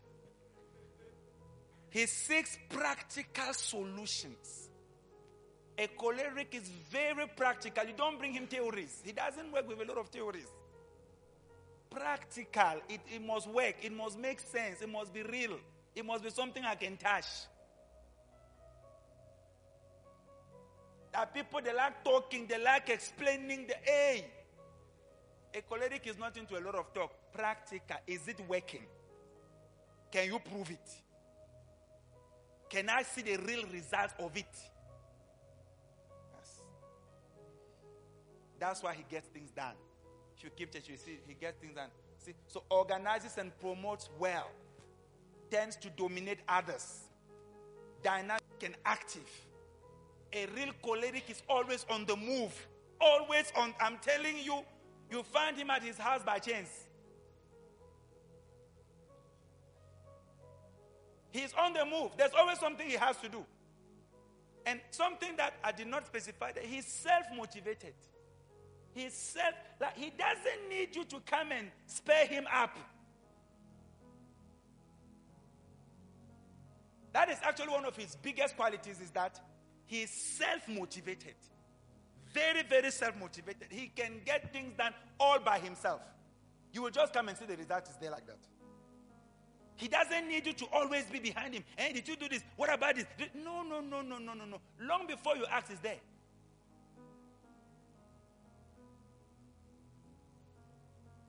Independent. Okay, there. Not easily discouraged, you see? So how you say you are choleric? One obstacle, you're already giving up. Hey, why? And you are saying you are choleric.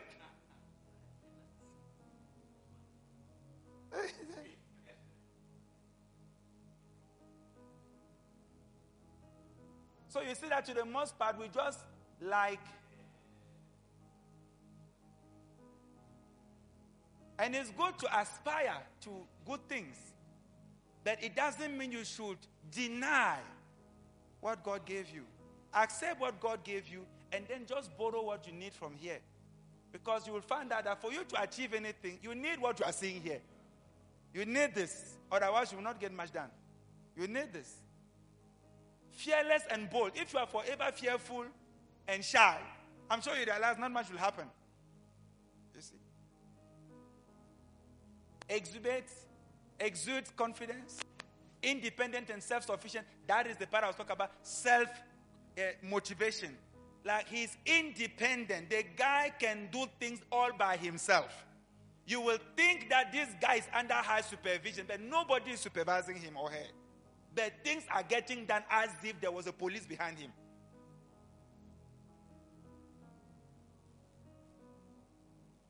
Do you understand? That's what makes them a nightmare to the devil. When God really gets a proper choleric, I'm telling you, Satan is going to suffer. It's difficult. Very, very difficult. So Paul became a serious nightmare to the devil because this guy is not stopping.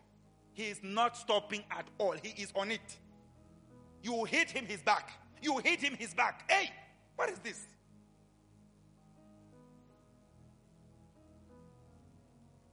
Can run anything. You just throw him there. You just throw him there. Just now he will become a sugar maker. Then you throw him there, he become a paper maker. Anything. Because the principles are the same. The principles are the same. That's why he can run a cell, he can run a church, he can run anything. He can run a choir, he can run anything.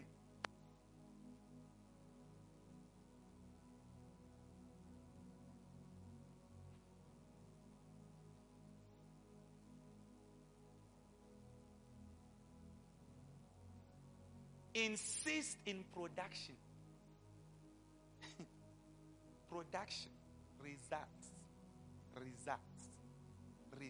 They matter a lot. If you want to do well with a choleric, we talk results. Always. Yeah, that's the main subject. We're not talking about love or no. Results. What is happening? Show me what you are doing.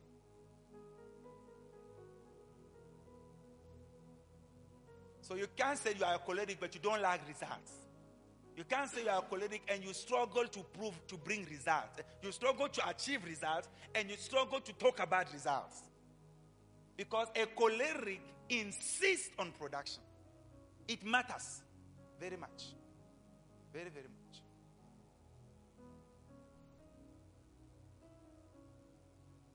And he moves quickly to action. Quickly. That's why he usually achieves more than the rest. That's why you hear Paul says that I've worked harder than everybody, because he's forever moving into action. He's doing here, he's doing there, he's doing there. By the time you come, he has started another one here. He works like a mad person.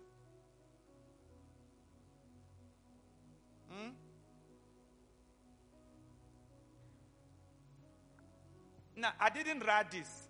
I'm just reading it for you. Did I write it? I asked you yesterday too. Okay, stand up.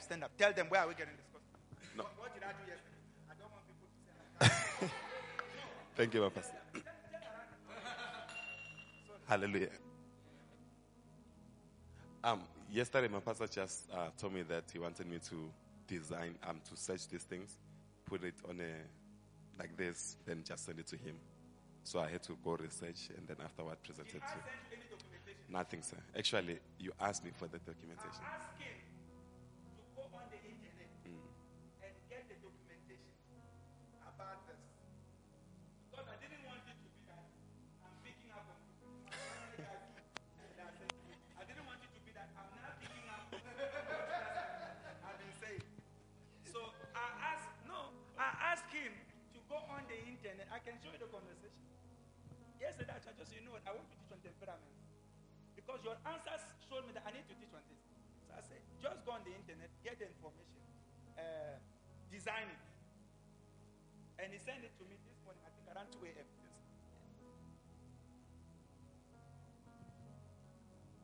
What were you doing at 2 a.m.?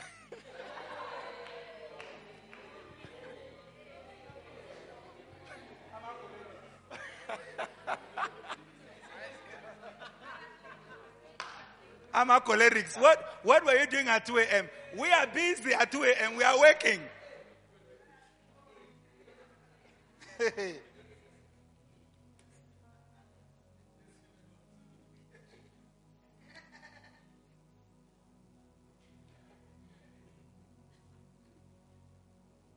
Just this morning, we got this information. Yes. My son came to my office now. He found me reading the book he sent me. Just to refresh myself every day before I start teaching you. Like it's not something, I've just refreshed myself, had 2 minutes before coming to talking to you right now. But I'm coming from 3 books I've read before. Do you understand? So please, just leave me alone. I'm not attacking you.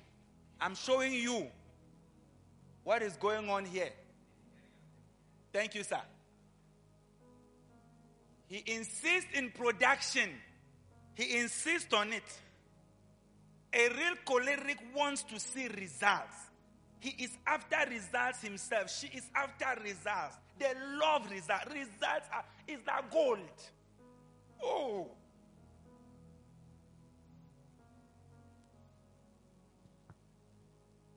So that's why they appear to be insensitive, because it seems like he doesn't care that you just did this yesterday and you did that before. He's not coming back and he's asking you for things. Do you get it? Yeah. And he does it naturally. It's not that it's something extra. Like, we are here now. Some of you are hungry or this. A choleric doesn't care about that. I want to be very honest with you. In fact, he's very irritated that he's trying to tell you something very important and you are talking about hunger. You shouldn't have come. You shouldn't have come. Those things don't interest him at all. But he needs the grace of God to start feeling them. But for a long time, he might not even be aware that you were there, your stomach was running, or all of those things.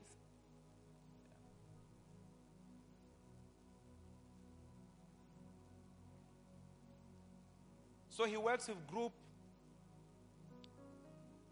We'll work for group activities. Why? You see, there's action happening there, and he will be making the thing happen. Not that he will come and join a group. No. He will lead all those things. He will make them happen. You see? Then he exerts sound leadership. So when he is leading you, you are feeling you are being led. You can really sense that a mind is behind this whole thing. You can sense the mind. You can start sensing somebody is thinking. Like somebody is actually behind this thing. I'm not just bumping into things. Somebody is actually intelligibly directing my steps. You sense it. So it's sound leadership. Like he's really, when he's leading you in a wrong thing, you will feel led in a wrong thing, like seriously. And when he's leading you in a good thing, you will feel led in the right thing, seriously.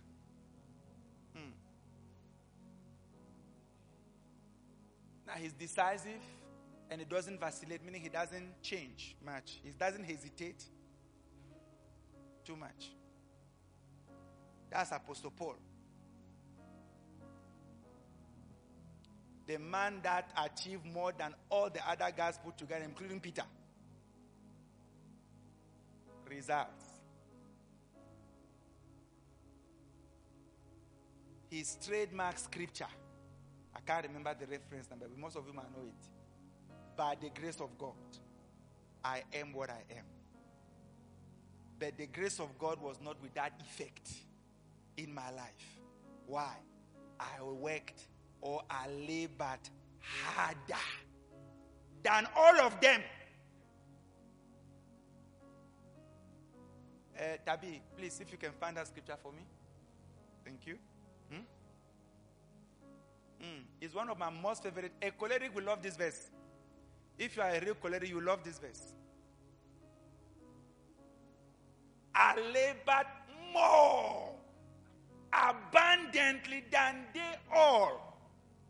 That's a real choleric talking. He is aware of the results of everybody and he knows he's beat everybody.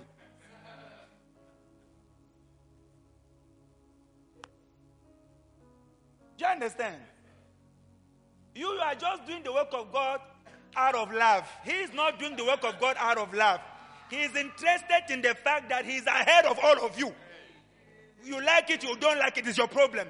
As far as he is concerned, he has worked harder than everybody.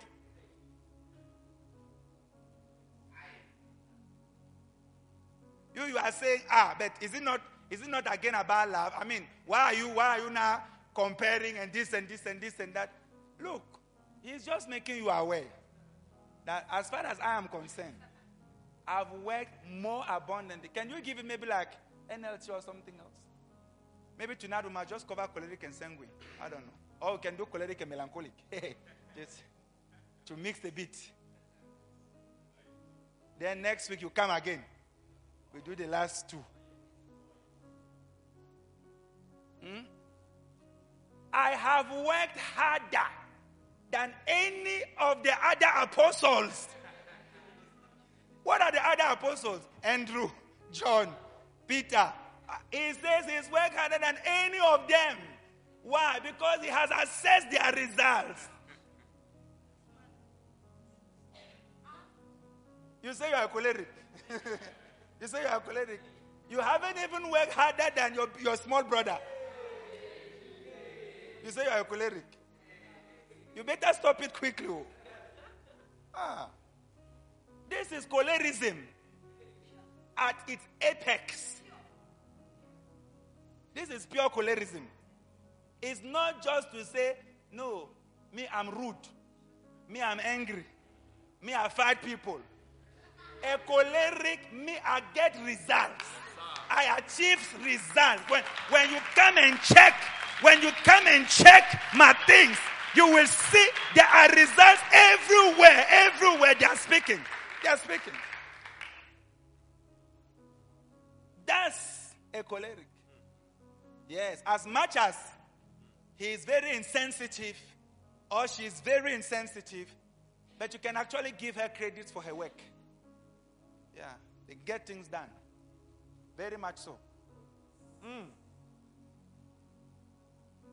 We need a lot of cholerics. If you're going to have church growth, you need cholerics. I'm not saying choleric wishers. That at the first obstacle, they have run away. You don't even know where they are. You don't even know where they are. My goodness. You have to come and do it yourself again. You need real pure cholerics that on their own, they fight. Even when, I know when I'm in the presence of a choleric because even when he doesn't know a lot, do you understand? Like he doesn't even know a lot of leadership skills and a lot of things, but even in his raw cholerism, you will find results. As raw and as village cholerics as it is, you come around where a choleric is, even if he's a bushman, you will be shocked. I'm telling you, you will be shocked that he will have more result than a city boy.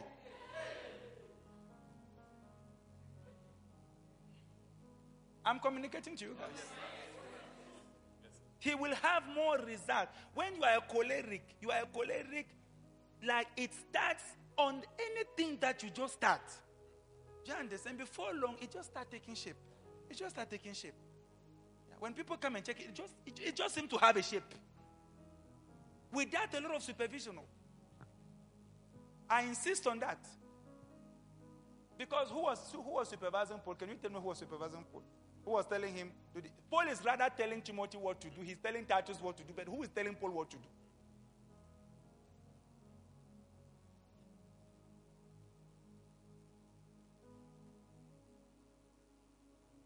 So it's like that. Once the job is given to a choleric, you can go and sleep. By the time you wake up, there's something there.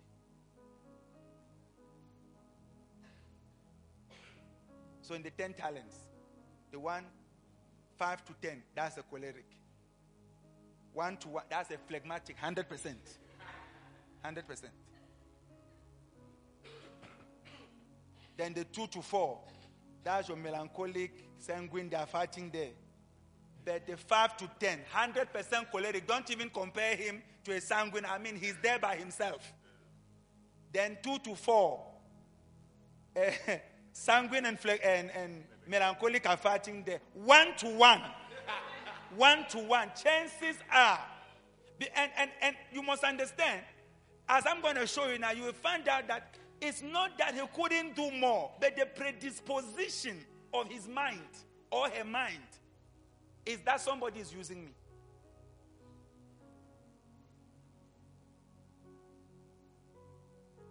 The other one is giving 5, he's producing 10, and he's not saying somebody is using me. Because the energy to work is there, the ability to work is there. Why mustn't I work? I'm going to work. No problem. Bring it. Let me work. So they're just working. And when you look at the colonel, you are asking yourself, who is paying this guy? Who is actually supporting him or her? Nobody. That's what it takes to get results. You don't think about that.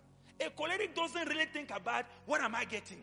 He's just motivated by there's a challenge here and I need to overcome the challenge. That's all. It is later that he will even ask himself, by the way, what am I going to get even after all these things are going? That's why Paul was able to achieve more than Peter. Because Peter wanted to know what he's going to get. So that's why he's fallen to 2 to 4.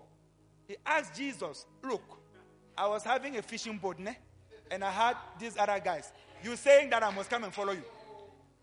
What am I getting? Business mind. Very much into. So he can achieve based on what he's getting. Paul never asked, what am I getting? To live is Christ. To die is a gain. 100%. Let's go. Let's start the work. Let's start working. And that's all. That's all. He doesn't think much of the benefit per se. He's more motivated by the work itself.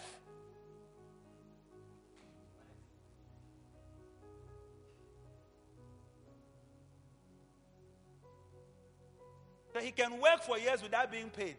His payment is the work itself. The work itself is his greatest joy.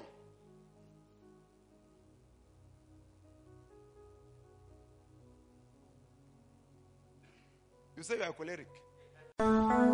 Thank you for listening. May God bless you.